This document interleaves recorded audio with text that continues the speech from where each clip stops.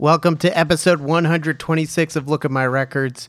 For today's episode, I had the chance to interview Manaxi, a wonderful Brooklyn-based band that fuses a lot of different styles of music. Shoegaze, dream pop, post-rock, Sufi music, Hindustani pop, just to name a few. And the band released their debut album back in March. It's called Quab, and I talked at length with frontman guitar player Shrenik Liam, who is the bass player and now also guitar player and co-songwriter. We'll get into that a little more. And Steve, the drummer.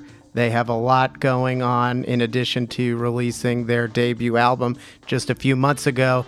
They have plans to release 3 EPs before the year is up, and we got into the nitty-gritty of all of that.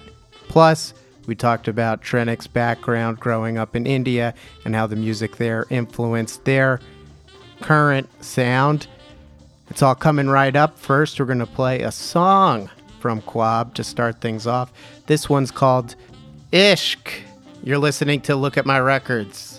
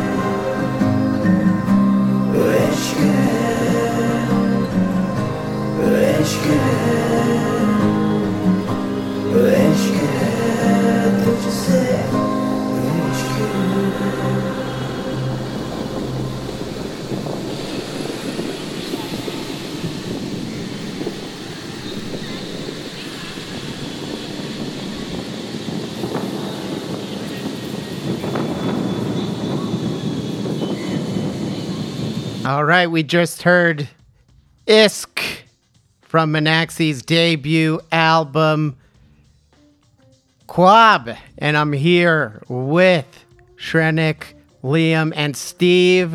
Why don't you guys take a second to introduce yourselves, tell everyone your role in the band. Steve. Steve. I'll go first. All right.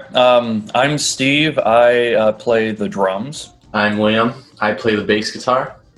And with the new stuff. Oh, and with a lot of the new stuff coming out, I play guitar as well. Hopefully more often regular guitar going forward. Yeah, and I guess I sing in the new stuff too. He does sing. I'm too modest apparently. Yeah, I'm Shrenik. I play the guitar, write the songs, and sing, and oversee production duties as well. Very cool. Shrenik, you have a really interesting background. Just kind of doing my research on you. You're originally from Mumbai. My fiance is first generation Indian American in this country. Her dad is from a village outside of Mumbai, and her mom's actually from Mumbai. So I'm interested in learning more about your background in music, growing up in Mumbai and stuff like that we could delve into a little later. But when did you come to the States, and what was your background playing music growing up in India? I came here August 2015, so almost half a decade now. Primary motivation was to get out of the country and get some life experience and learn more about design. So I went to grad school in Baltimore to study graphic design, and I had gotten a couple of good scholarships. I was like, you know what? It's like I won't have any student debt, and let's just go and see where it takes you. And like up until 2013, I had zero life experience. You know, I had lived with my parents, so I didn't even know how to cook, let alone live by myself. So it was a great move, and things just worked out over the years. So I've been here since 2015. I visit every year. I'm fairly close to my roots and my family. Musically speaking, I come from a very middle-class music background. I come from a very middle-class Indian family, so nobody like in the family practices music. I don't come from a family of musicians. But a part of me does want to believe that my mom's side of the family, like 2 generations prior to her, they are from Pakistan, or they were from Pakistan. And given how rich they are in terms of like Sufi and soulful music, a part of me wants to believe that a few of my ancestors were musicians, but it could probably just be me trying to justify.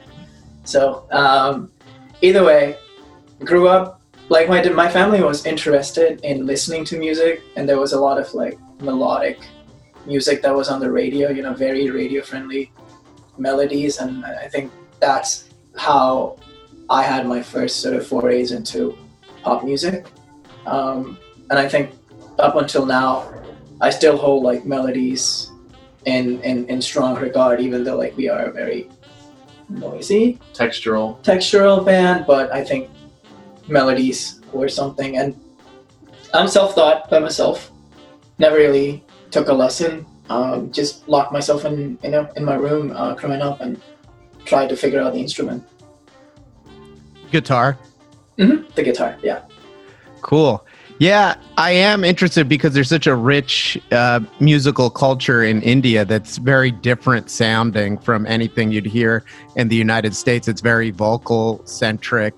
How do you think that's influenced your music, even though, as you said, it's more atmospheric and textural? So I think the more, like over the last couple of years, I've been going back into my roots and incorporating a lot of Hindi lyrics and that side of my spirit or my soul, I guess. I was really scared to write in Hindi for some reason for the longest part. And the first song that I wrote, I think I shared with you, Liam. It was Ekhuda, October 2018. And I had my reservations about writing in Hindi. But then I was like, you know what?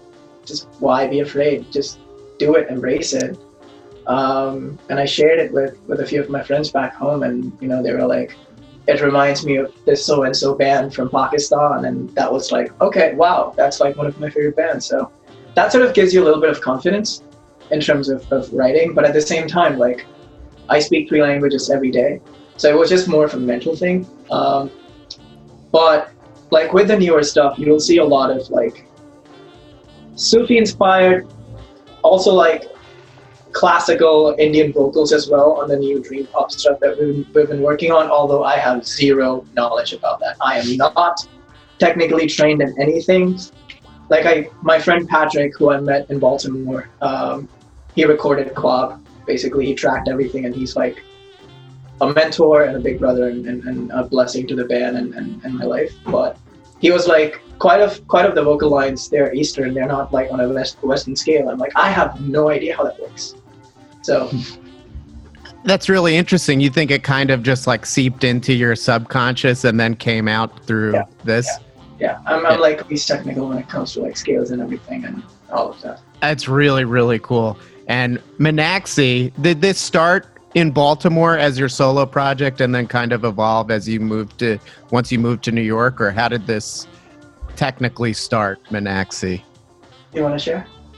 I mean, as far as I see it, it began in 2017. Or was it 18? It was 18. It's 2018, like the middle of 2018. And you reached out, or Andrew, the first drummer of the band, reached out through an ad that you left. It was the other way. Okay, other way around. Through an ad, they met up, drummer interested in playing music. And then I was kind of incorporated in the mix as a bassist. Like, at the time, it was kind of like, I wasn't dedicated at the time. I was doing something else. I didn't think I wanted to do more than one thing, but it turns out I did. I was born in 2018 here. We were living together, and that's how we got together in the band in the first place. And it's just been kind of changing and evolving ever since then. But no, as far as I can tell, like, you did other stuff before, but Meenakshi was really born here. Mm-hmm. Yeah, 100% agree. Like June 11th was our first practice with a former drummer, Andrew. It was just me and Andrew messing around, seeing where we can go.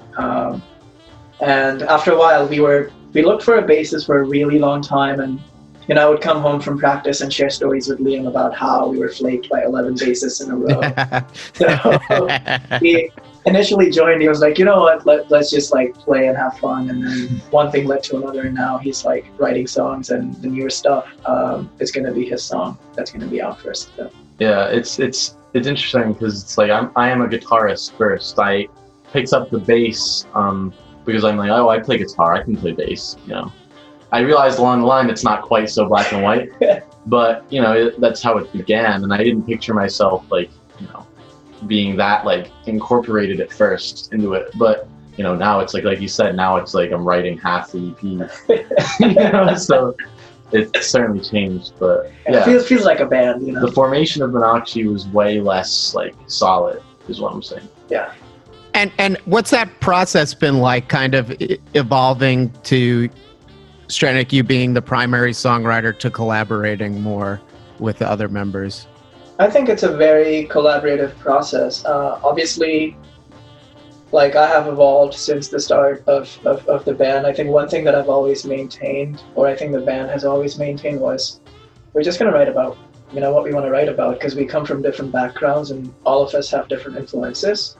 So we won't be sticking to like one kind of music. I think we like to experiment with different genres. Yeah, if there's a consistency throughout the EPs, especially, it's the textures and it's the vibe and the mood. The songwriting is often very structurally different. Like, you can, even if the vocals were all the same on each, you would probably be able to tell that someone wrote each different one. Exactly. So I think that's something that, because it's like, as an artist, you have to evolve. If you just like keep writing the same thing over and over, it's like, what's the point? So the way we work, especially in rehearsals, it's, typically I bring in a song, I just like do a dry run with Steve and Liam, and then they all like catch up like after 2 practices. We're there as a band and nobody tells like each other what to do. We just like share nuances. It's like, hey, can you do this part? Or like, what do you think about this pedal? Just like stuff like that. So I think it's very collaborative in that regard. Yeah, Steve usually catches up in 5 minutes. It's like super quick. I think, what was it? When Steve joined the band last year, we started learning a whole new album worth of songs. And so now it's like, not even within a year, somehow we're already playing a whole second album of songs. It's just like the process is so quick when we get into the studio together. Yeah, sometimes, Liam or Strednik will bring in a song, and within a couple takes, I just have a feel on what the drum beat should be, and by the end of practice, we have a pretty good feel of what the song is. So it's nice to have those lucky moments. 11 lucky moments. 11 lucky moments. That'll be the album title. Yeah, that's very cool. And I was drawn to the name too. Tell me about the name of the project and what it means, and if it's reflected at all in the music or the vibe of the music. It's the name of a woman. I was like, 3 dudes in a band, we need some lady luck. That's what it is. Meenakshi, typically it's derived from Sanskrit words, so it's like, meen means eyes, and meen means, I forget my own roots. Aksh means eyes, meen is fish, so it's like a woman with beautiful fish-like eyes. So it's a woman's name. Personally, it's also my mom's name, but it's like I don't really hold it very closely. It's a woman's name. So yeah, that was it, and it wasn't taken.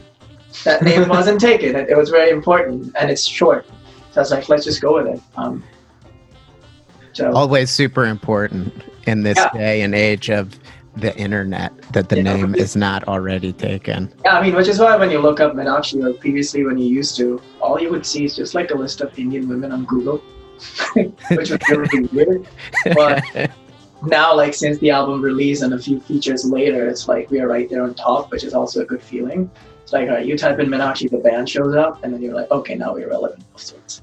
And what I really love about this project and what I find really intriguing and interesting is the wide array of influences. You know, you could definitely hear the shoegaze and the post-rock influences in the music and the textures in the sound. But you've also mentioned that you're influenced by Sufi music. And I just wanted everyone that's listening to understand what that is and what the influences, how they come out in the songs from that particular type of music. So, as far as I know, like to the best of my knowledge, Sufism is not a sect. You know, it's not a religion. The way Sufis operate, it's more about a feeling and an emotion. They're very spiritual beings. They write about love a lot, which I think we also do in the band. So it's more of an emotive gesture rather than, you know, incorporating tropes, which I may be doing accidentally. Once again, I don't really know. But stuff like, you know, I still listen to the Sufi legends like Nusrat, which is a well-known name in America as well, Nusrat Fateh Ali Khan sir, and Rahat Fateh Ali Khan, Abida Parveen, like all of those greats from Pakistan, like who write 12-minute compositions, and it's very vocal led, and their voice is like heavenly. It just puts you in a trance. That is something that we are exploring as well, or at least I sort of tend to venture into it. And we have a song Nana on the Dream Pop that sort of sheds light on that. Do you want to share? It's probably the most, I mean, if you had to put it in simple terms, it's the most different Meenakshi song. It's like the most like unprecedented, you know, because I mean, most of the time, like when you go and enter so far the Meenakshi discography, there are a couple of things you'll expect. Guitar, you know, you'll expect guitar, you'll expect drums. There's none of that on them. You know, it starts off with piano, you know, and ambience, and it's very vocal based. And oftentimes in Meenakshi, you know, we have that shoegaze influence where the vocals are mixed very in the mix, and drums are booming, and the guitars wash over you. And Nana is just completely like, it keeps the atmosphere and the, you know, the vibe of Meenakshi, but it goes into a completely different direction. And definitely incorporating those Sufi vibes. And as you alluded to earlier, there's songs that you've written in Hindi, and there's songs in English as well. How do you decide between whether to write a song, the lyrics in Hindi or English? Is it something that just comes to you, and that's how it decides to come out? Yeah, it's like you sit with the acoustic guitar, and you know, it's the first thing you think about is the melody. And then the next thing you think about is the phonetics. Sometimes it strikes in Hindi, and that's when you're like, okay, I think it's going to be in Hindi. And then some other times it's like, all right, it's in English. So that's it. It's a very subconscious decision. It's like spur of the moment thing. You don't even like sit and decide that this is the kind of song you want to write. It's probably like also what you're listening to at the time too, you know. Let's say you're listening to a lot of music in Hindi, you're probably more inspired vocally or lyrically than that way, probably. 100%, definitely. So I think that is also a factor. So previously you had mentioned that you were kind of scared to write in Hindi. Were you maybe suppressing that subconsciously and then kind of let it out more when maybe you were inspired? I think so. I think it was more fear, you know, just like fear of being wrong or writing something that wasn't right. But then at the same time, as you grow, you just realize that you just got to do whatever, you know, you have to do for yourself. And because you're, at the end of the day, you're doing it for yourself, granted that you want people to listen to it and, you know, hope that it'll take you somewhere. But I think as long as you're staying true to what you're writing about, that should be fine. And quite often, like even when I read the lyrics sometimes that are written in Hindi, I'm like, holy fuck, that's like, okay, that's not bad. So yeah, I mean, I have completely lost the fear of writing in Hindi, and I think on the positive side, it just opens up to a brand new set of audience. So business standpoint, you know, it's like 3 billion people. You know, who knows? 3 billion people. So, and I think even from a band standpoint, like we don't really think in terms of languages. Like I haven't really heard either Andrew, Steve, or Liam go like, "Oh, this isn't Hindi, we don't really want." Yeah, it's and the thing was, and this is like before we had any recordings at first, before we had anything to listen to, and it was just studio recordings that were really awfully recorded. I didn't know the lyrics at first. You know, I mean, I just didn't. Like, we didn't play them acoustically that much at that point, and I just didn't know the words. But it didn't. And I think, even though I care about what the lyrics are, of course, I think that kind of created this attitude where it's really like, it doesn't matter what language he's singing to me. You know, the music is universal. The music is a feeling. Yeah. As you had mentioned before, kind of that Sufi philosophy almost. I would like to know Steve's thought about it, because Steve, I think we've practiced one with you, Manchala. Mm-hmm. I'll be honest. I do like the lyrics, the Sufi lyrics that I hear come through now and again. But honestly, most of the time, it's so distorted that I can't hear the lyrics anyways, or what language it's in. Yeah, but I definitely hear it in the melodies, just in the songwriting. I definitely hear certain Indian influence there, and I think it's a great synthesis of taking this sort of Western rock format and being able to incorporate these traditional melodies from a different culture into it. Yeah, a lot of it just happens unintentionally. Yeah. I wanted to also ask Shrenik about your work as a graphic designer and the artwork you've done for this project. You've also worked on music videos for this project. So you're a multidisciplinary artist. How do you find the different areas of art overlapping, specifically with Meenaxi? And do they inspire one another? Do they bleed into one another? Not directly. I think design is. I enjoy working in design like as much as I love, working on music. Design. The only difference is that I'm a trained designer. I have had professional training. So in terms of like what has helped me in hindsight with the design is thinking in terms of concepts. So like transferring that to the music, it is really efficient. I wouldn't say easy, but it has almost become second nature to like think of visuals as a concept, and then apply them cohesively to a body of work. That can be an album, that can be a series of EPs.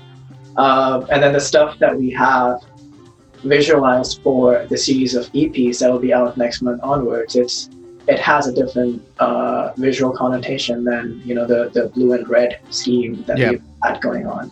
So in that regard, it really helps you think in terms of like different systems. But other than that, I tend to like keep those parts separate. Aside from the band associations, like I teach design primarily, like that's my day job. I really enjoy that. But then it's like, it's very rarely do I like blend it, other than creating visuals for the music. And you mentioned you have a series of EPs coming out. Quab is your debut full length that you released in March, and before that you put out Zid last summer. Mm-hmm. Tell me about these series of EPs that you have coming out over the next year. I mean, tag team it with me. All right. There's a lot of stuff. There's a lot of stuff. It's a lot. I mean, so we were initially inspired by, honestly, just the situation of this year so far, the pandemic.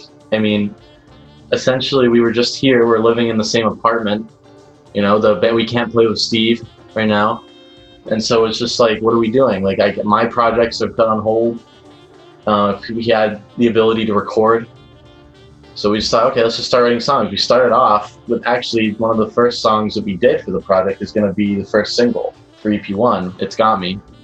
And it kind of was just born out of like, when we realized it was kind of just this emotion of, the dream of reality outside of this, and how an optimistic almost feeling during the situation of like, things are okay.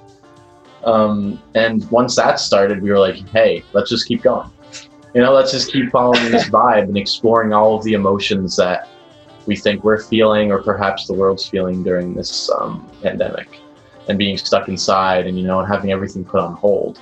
And so I think we have to explore a lot of those themes, not necessarily lyrically, but conceptually throughout as a whole.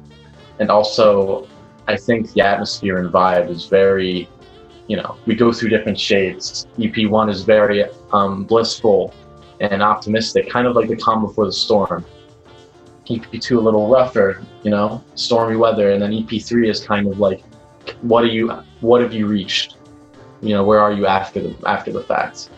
To just piggyback off of Liam's thoughts, our intention, in an ideal world, was to record our second LP with Steve on the drums. We had been working on a series of 10 songs. We were like getting really tight as a band, and then COVID happened. So we still have those 10 songs in the on the shelf that we haven't really touched since we've paused our practice. So just as we understood the gravity of the situation and how uncertain it is in terms of like nobody knows like when we'll be back together, and this was just our means to not go insane and just have a focus. And then it started out with just like a couple of songs. We were in the same house, shared ideas like, hey, this is what I'm writing, let's share what you're writing. And then they're like, all right, let's just join forces. And we have, like, lo and behold, we're looking at 14 songs. I mean, I'm going to be honest. When this began, I was like, we'll do like a 5-6 song thing. How much do we have? 14. Wow. And, fully recorded, sending off to Patrick to mix, and those are turning out fantastic. And honestly, a lot of what fueled me for this is that I was angry. Literally before, Stay at Home started happening, we played probably one of our best shows, like a week before at Muchmore's. Yeah, my last outing I had basically before quarantine. And that was one of our most busy shows. That was one of our most just awesome great sets. Sounding show as well. It was great. It was just fantastic. And then a week later, everything, everything collapsed. And so it was kind of like everything felt exhilarating. Like all of my projects were going awesomely. Like LP2 was going to begin recording in the next month? April. Yeah. What? And then boom, it was gone. So honestly, a lot of these songs are born out of just like, creative juices flowing, but they're not able to go anywhere. So. Yeah.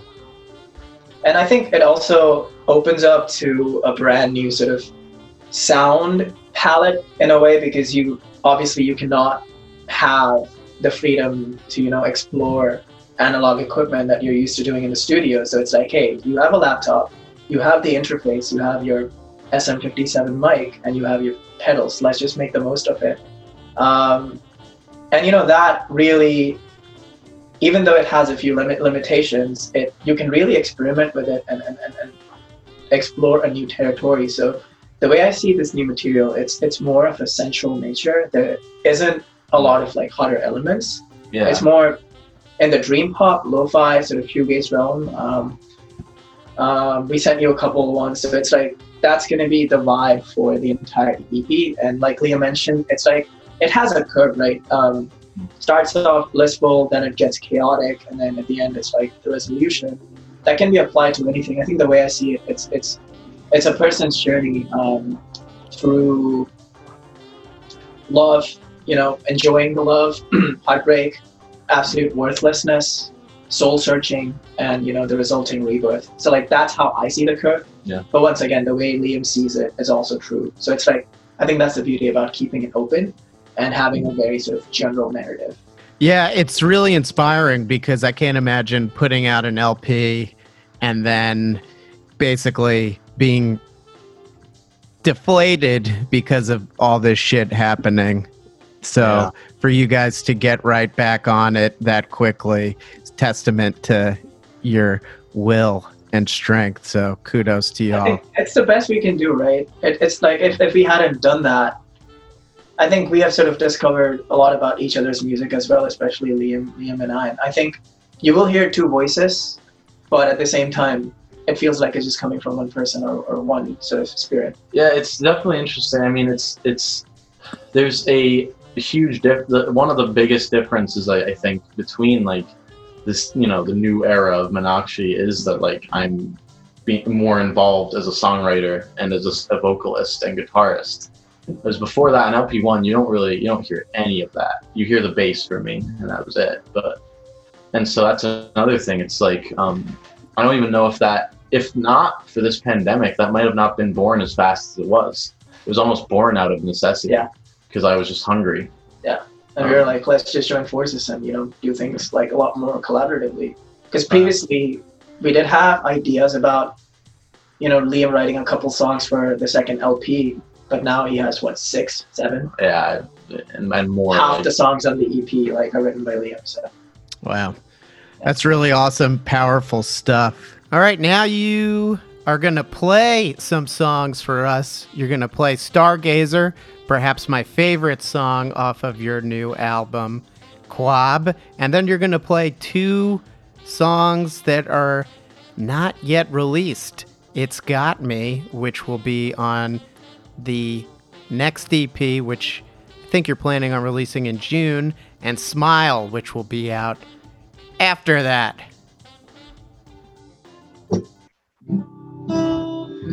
Right. Yeah. Okay. Go for it. This is Stargazer.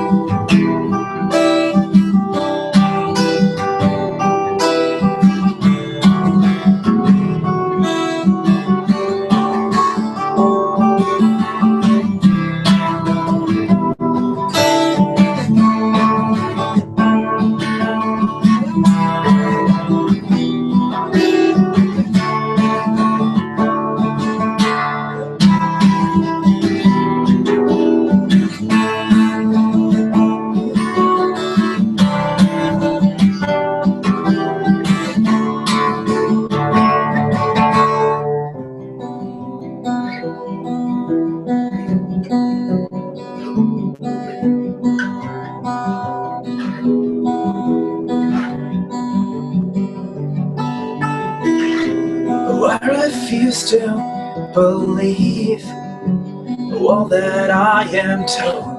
Oh, I'm a creature of my own thoughts. Call me what you must while I draw my luck. Oh, it's not over until I say so. When all said and done, will you believe in me? You see,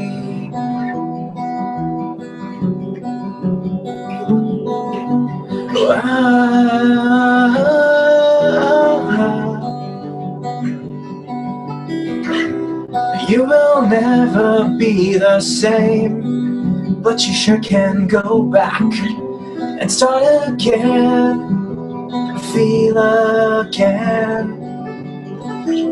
The moon is out to shine and the stars align. Yeah, here we are, living a life that I deny. And I decide that I just want to see the stars in the sky. And I just like to feel alive sometimes. Sometimes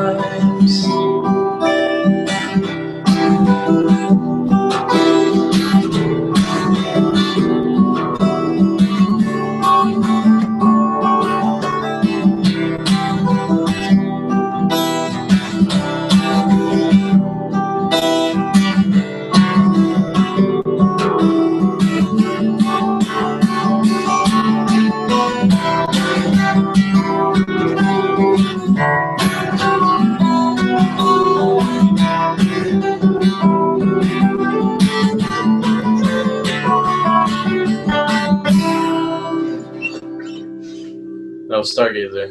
we did a radio interview back in November in Manhattan where Steve was just like banging on the table. It was like a live acoustic session, and there were 2 acoustic guitars and Steve on table. Nice. Awesome. Yeah. We're gonna do another. Cool.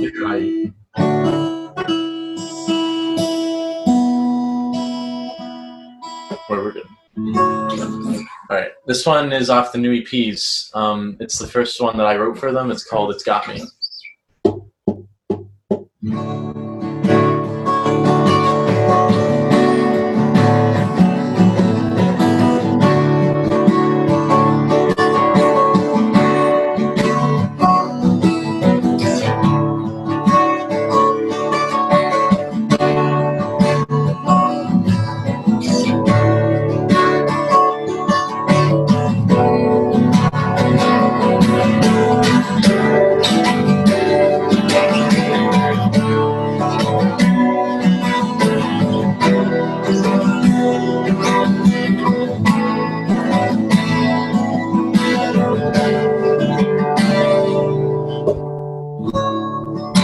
There's love in my eyes,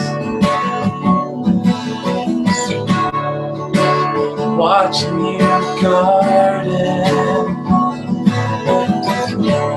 and the half glass is standing. It's got me courageous, placing these down in a heart shape for when we turn. And there's love in your eyes when I turn around.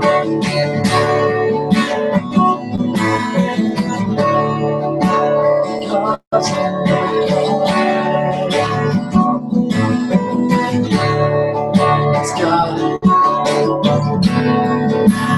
got me courageous, shooting through the clouds in a heart shape for when we turn.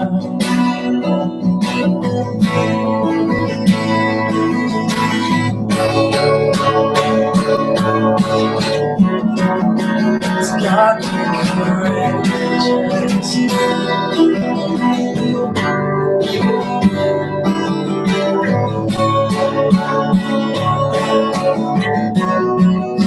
It's got me courageous.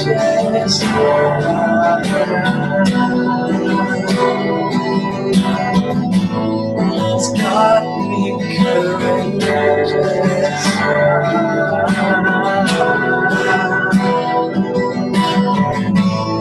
It's got me courageous.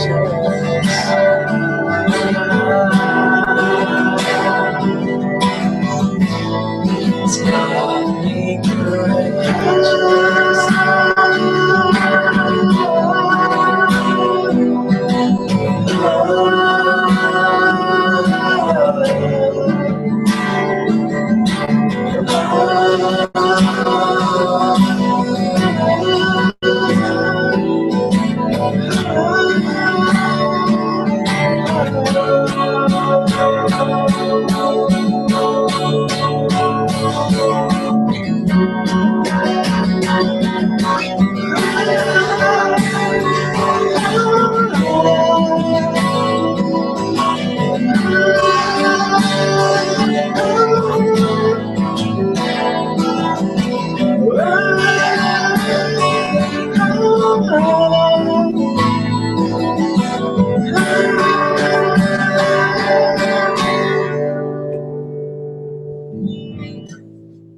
It's got me.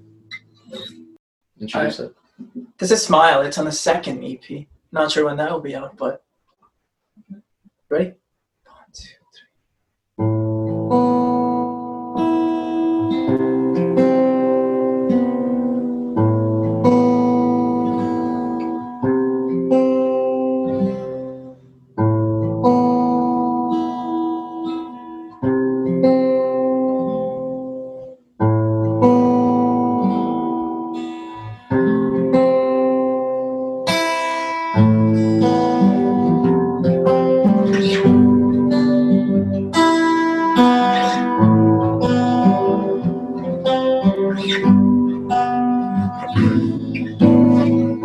Your smile has caught my eyes. Dream away from me this time.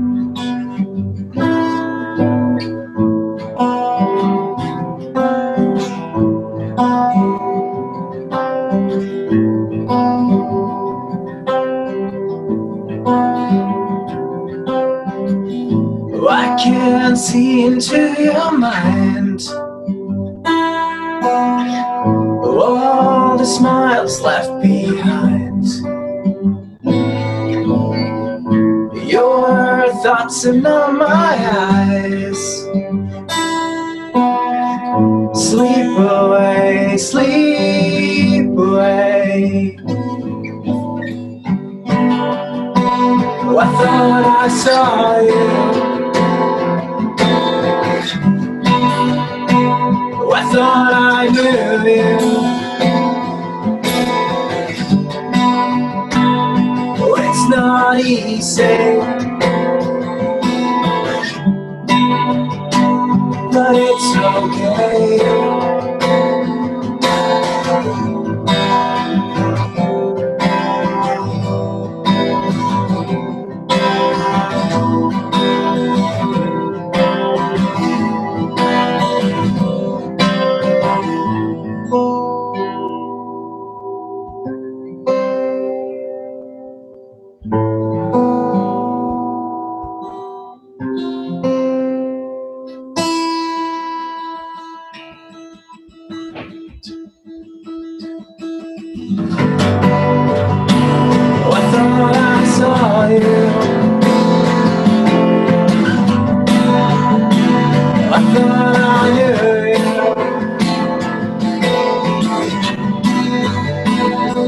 It's not easy, but it's okay.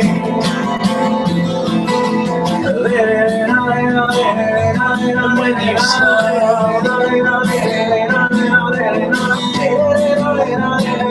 you know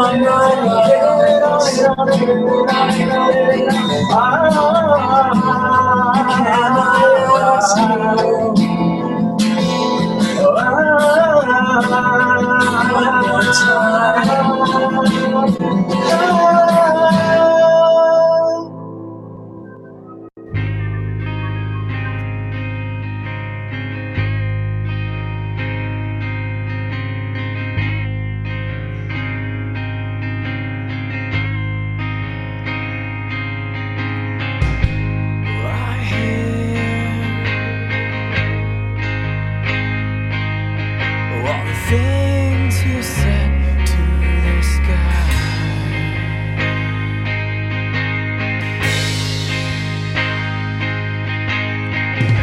Oh, I fear that tomorrow won't be as bright.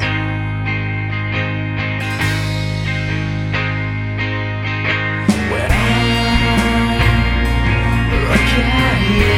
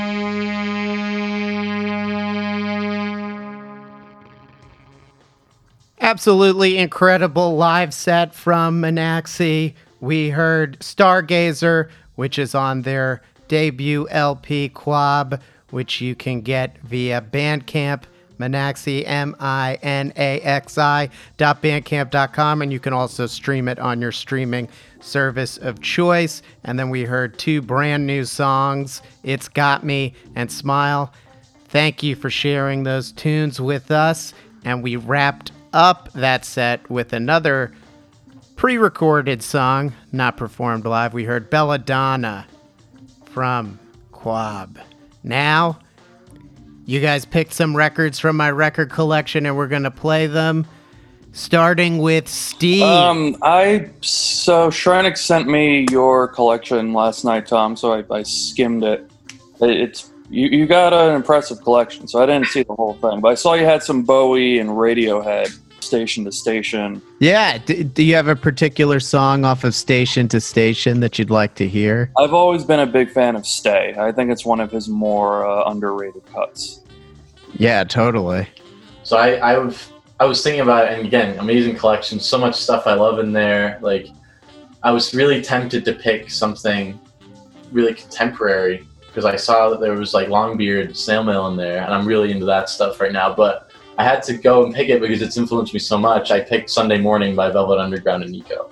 Nice. Beautiful song. Beautiful song. That song is just, the ambience in it it's a really simple sentiment, really beautiful, simple song. But the ambience and the vibe to it that just hums and glows just is the perfect tone setter. And it just gets you into such a lulled state that the grit of the rest of the album just punches you so hard. Yeah, and it's interesting because it's ambient in a different way than you guys make your music, which also has a vibe and an ambience, but it seems like that overall approach to creating a vibe has influenced you. Yeah, it's like there are so many things that we all listen to, that influence us more so on a conceptual or on an emotional level than they do on a technical level. Yeah. And that's what that song does for me. I mean, it's definitely, Velvet Underground has so many brilliant songs, Sister Ray, Heroin, amazing songs, but that's one of my most listened to ones by them. I just love it. Yeah. It is a Sunday morning. They captured the vibe. Yeah, pretty much. Yeah. And what did you select? I have one from Slowdive's new album that was on your list. It's called Everyone Knows. That's, I think it's one of those tracks, it's like you hear about Star Roving and you hear Slow-Mo and then you hear Falling Ashes, but I think that's one of the hidden gems. Not just because of the feeling and the vibe, just the way Slowdive does Slowdive, incorporating Rachel's vocals with Neil's backing vocals together. That song has been, that whole album has been with me ever since we were working on the recording for Quab, and we recorded the whole thing in Baltimore. So on my way back, that song would be on my iPod, and that whole album, and it has grown on me over the last year. And I think that for me, Everyone Knows is one of the standouts. Tell me, because I didn't know you recorded Quab in Baltimore. What was the recording process like behind this record, and who'd you work with?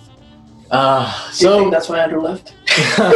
So so what's funny about it is it's not too complicated. It's just lengthy and disjointed. It's all of the guitar and drums and bass and everything was recorded in the same place in Baltimore with Patrick, but the trips and journeys were just like, so the drums were all recorded in 2 sessions?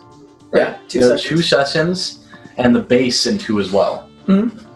And then the guitar was just, and the vocals to another extent were just spread throughout the year. 4 to 5 months. So basically we had 14 straight recording days that would spread out over the course of the whole year. We started in January when Andrew and we first recorded stuff for Zid. And you did Moist in Last Night, right? We did 2 takes for Last Night and Moist that didn't really make on the EP. And Zid's supposed to be outtakes from the album. Those were us just trying to figure out, studio sound and how does our sound come together, in a studio. So that's when 2 of the drums were recorded, and then the actual production began in June. I think it was 26th or something last year. The 3 of us went down, recorded drums and bass for 5 songs. Long day. 1 session. That was it. Once that was done, I had to just schedule meetings with Patrick, because the studio that we used is part of my alma mater, MICA, the grad school that I went to. So quite often it was booked by the students. So like I had to book sessions way in advance, and we pretty much did like 1 session every month, sometimes even 2. And the recordings were wrapped up in October, and 2 sets of mixes were made. Patrick mixed the songs his way, which I didn't really like. So that is somewhere in the can, and then I mixed it in November. It took me like 5 weeks to like go through everything, because it was an insane amount of tracks, like insane, anywhere between 70 to 80. Wow. It's like, so like I basically, if you pull that journal, I had to create a map for myself. So like for every song, there's like... Yeah, wow. Were you doing lots of overdubs, or? It was mostly guitar overdubs more than anything. Yeah. And we had like 2 amps and 8 mics. So I had to like make sense of what those recordings were. Let me just like pick a good one. That one looks crazy. So like this, just like my notes basically. And these are just guitars. Yeah. These are just guitars, trying to like make sense of wave files. Like, you know, like moist all of the guitars. Yeah.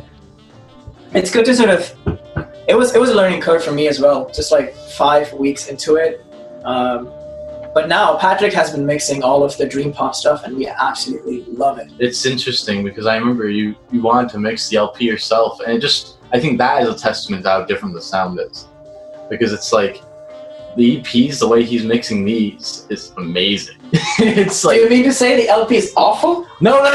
What I mean is like I think maybe it's just like different mixing style, It's something about it is clicking so amazingly. Like he is amazing at what he does. That's one of the reasons why I wanted to record with him. You know, it's like he knows what he does, and I had been working with him as a grad school student for a couple of years prior to, the band forming, and I basically owe a lot of like basically all my music to him. Like he was the one, like I would schedule sessions with him to just learn about production and get better. He recorded you when you sucked. Yeah, basically he recorded me when I sucked for 2 years straight, and there's 21 gigabytes of data on that computer.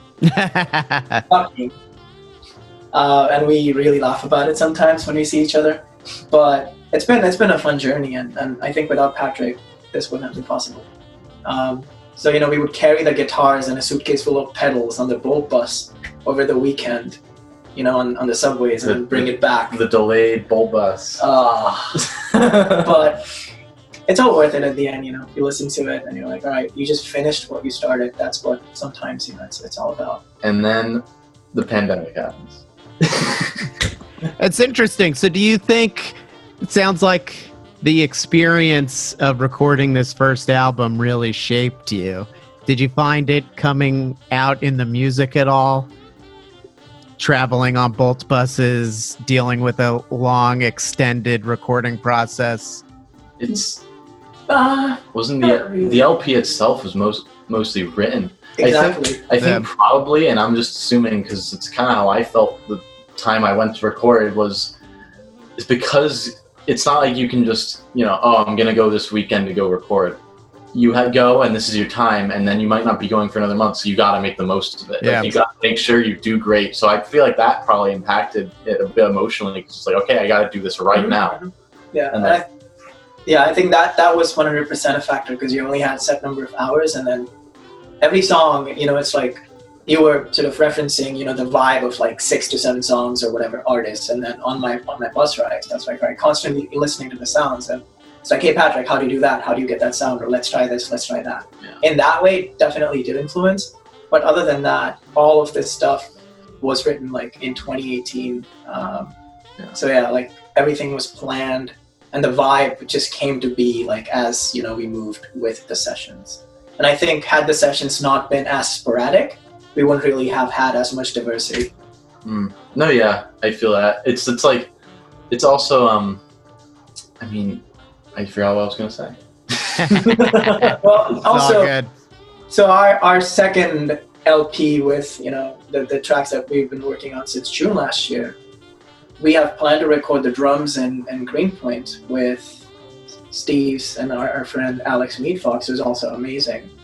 I've hung out with him a couple times, and so the drum sound will be completely different, you know, whenever that happens. If the EPs sound different than Quad, but LP2 is going to sound just as different. Like, it's gonna, everything's changed. And that's kind of, again, so much excitement coming into this year, you know, for everything Meenakshi. Like, to get those new drum sounds, to like get the new tone and the new vibe on the record. And it's just like, you know. Yeah, I think for now, for me, that's a question of patience. Personal meaning in these EPs, that's what they're about. Yeah. And just a patience. There's so much patience, you know, that you have to have during these times. And sometimes it can be tough, but it's what it is. All right, let's play the records that you picked, starting with Stay by David Bowie off of Station to Station, Sunday Morning off of The Velvet Underground and Nico, by The Velvet Underground and Nico, and Everyone Knows by Slow Dive.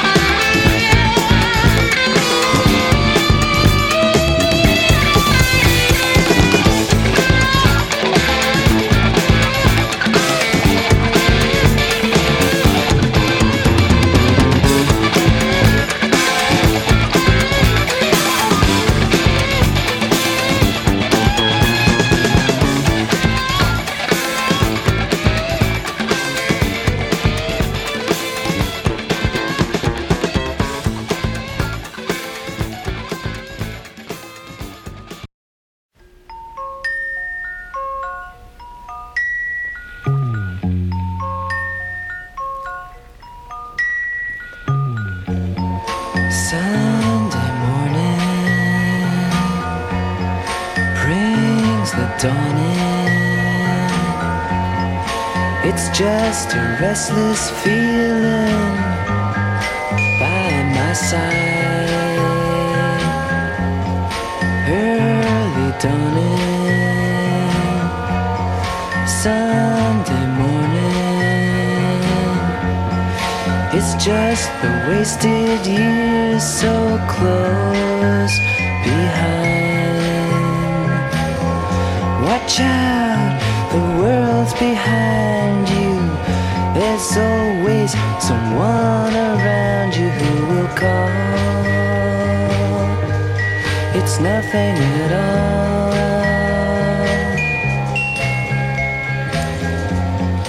Sunday morning, and I'm falling. I've got a feeling I don't want to know. Early dawning, Sunday morning. It's all the streets you crossed not so long ago. Watch out, the world's behind you. There's always someone around you who will call. It's nothing at all.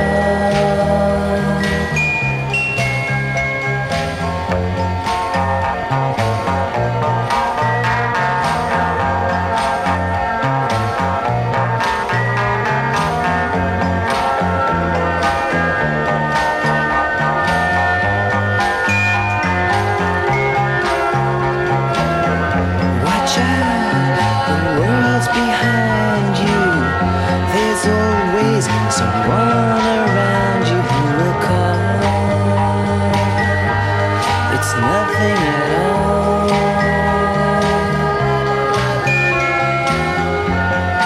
Sunday morning, Sunday morning, Sunday morning.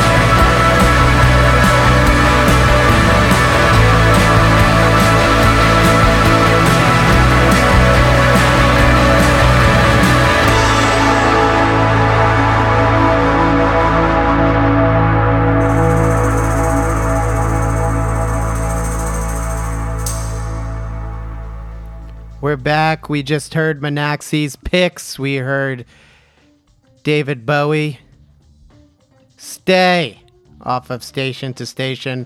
Velvet Underground, Sunday Morning, off of the Velvet Underground and Nico.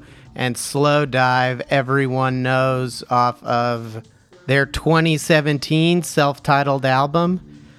Now we're coming to the end of the show, but the band has plans to release the first of a series of EPs in June.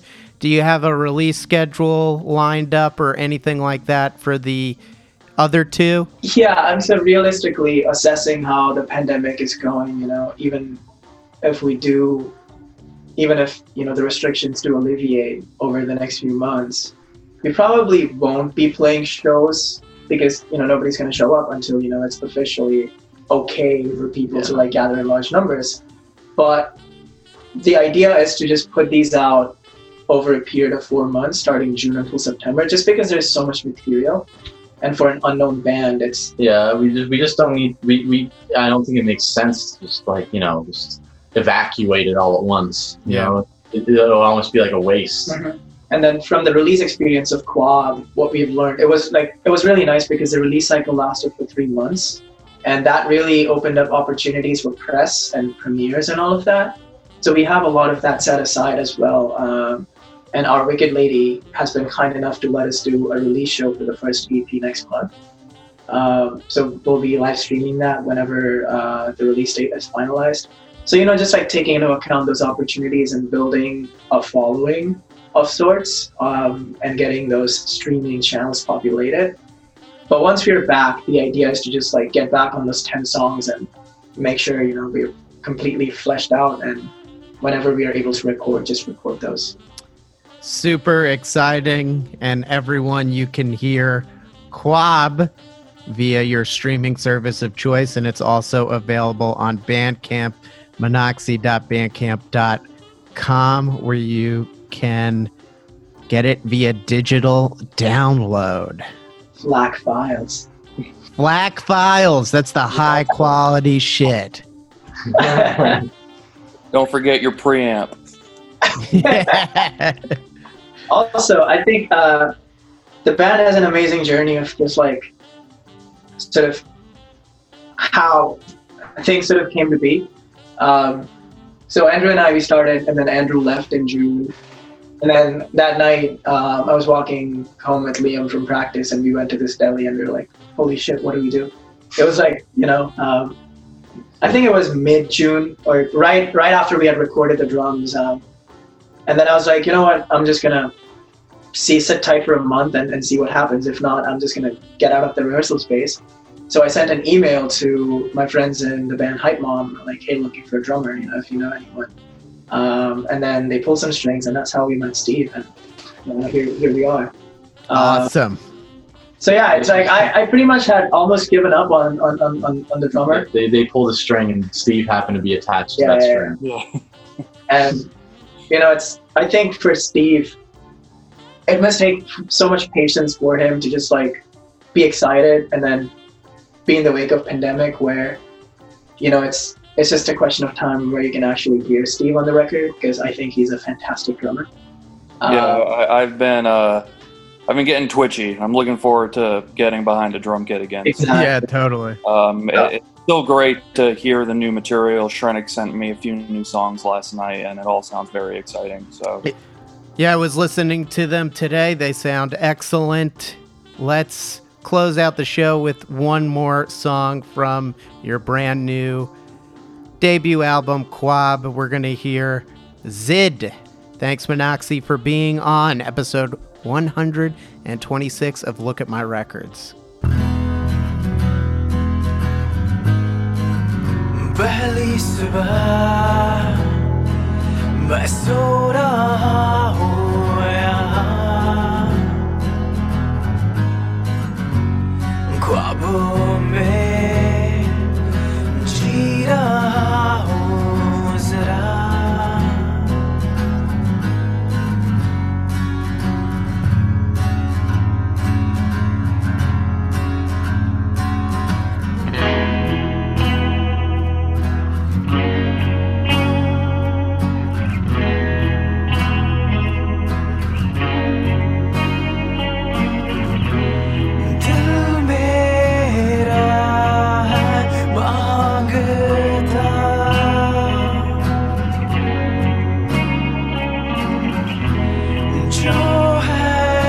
रखा उन हाथों ने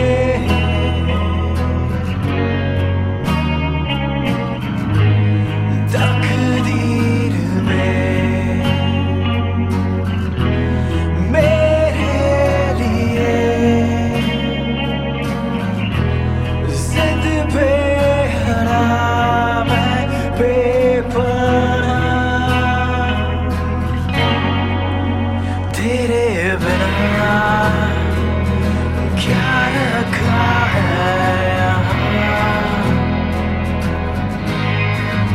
यहाँ बाहों से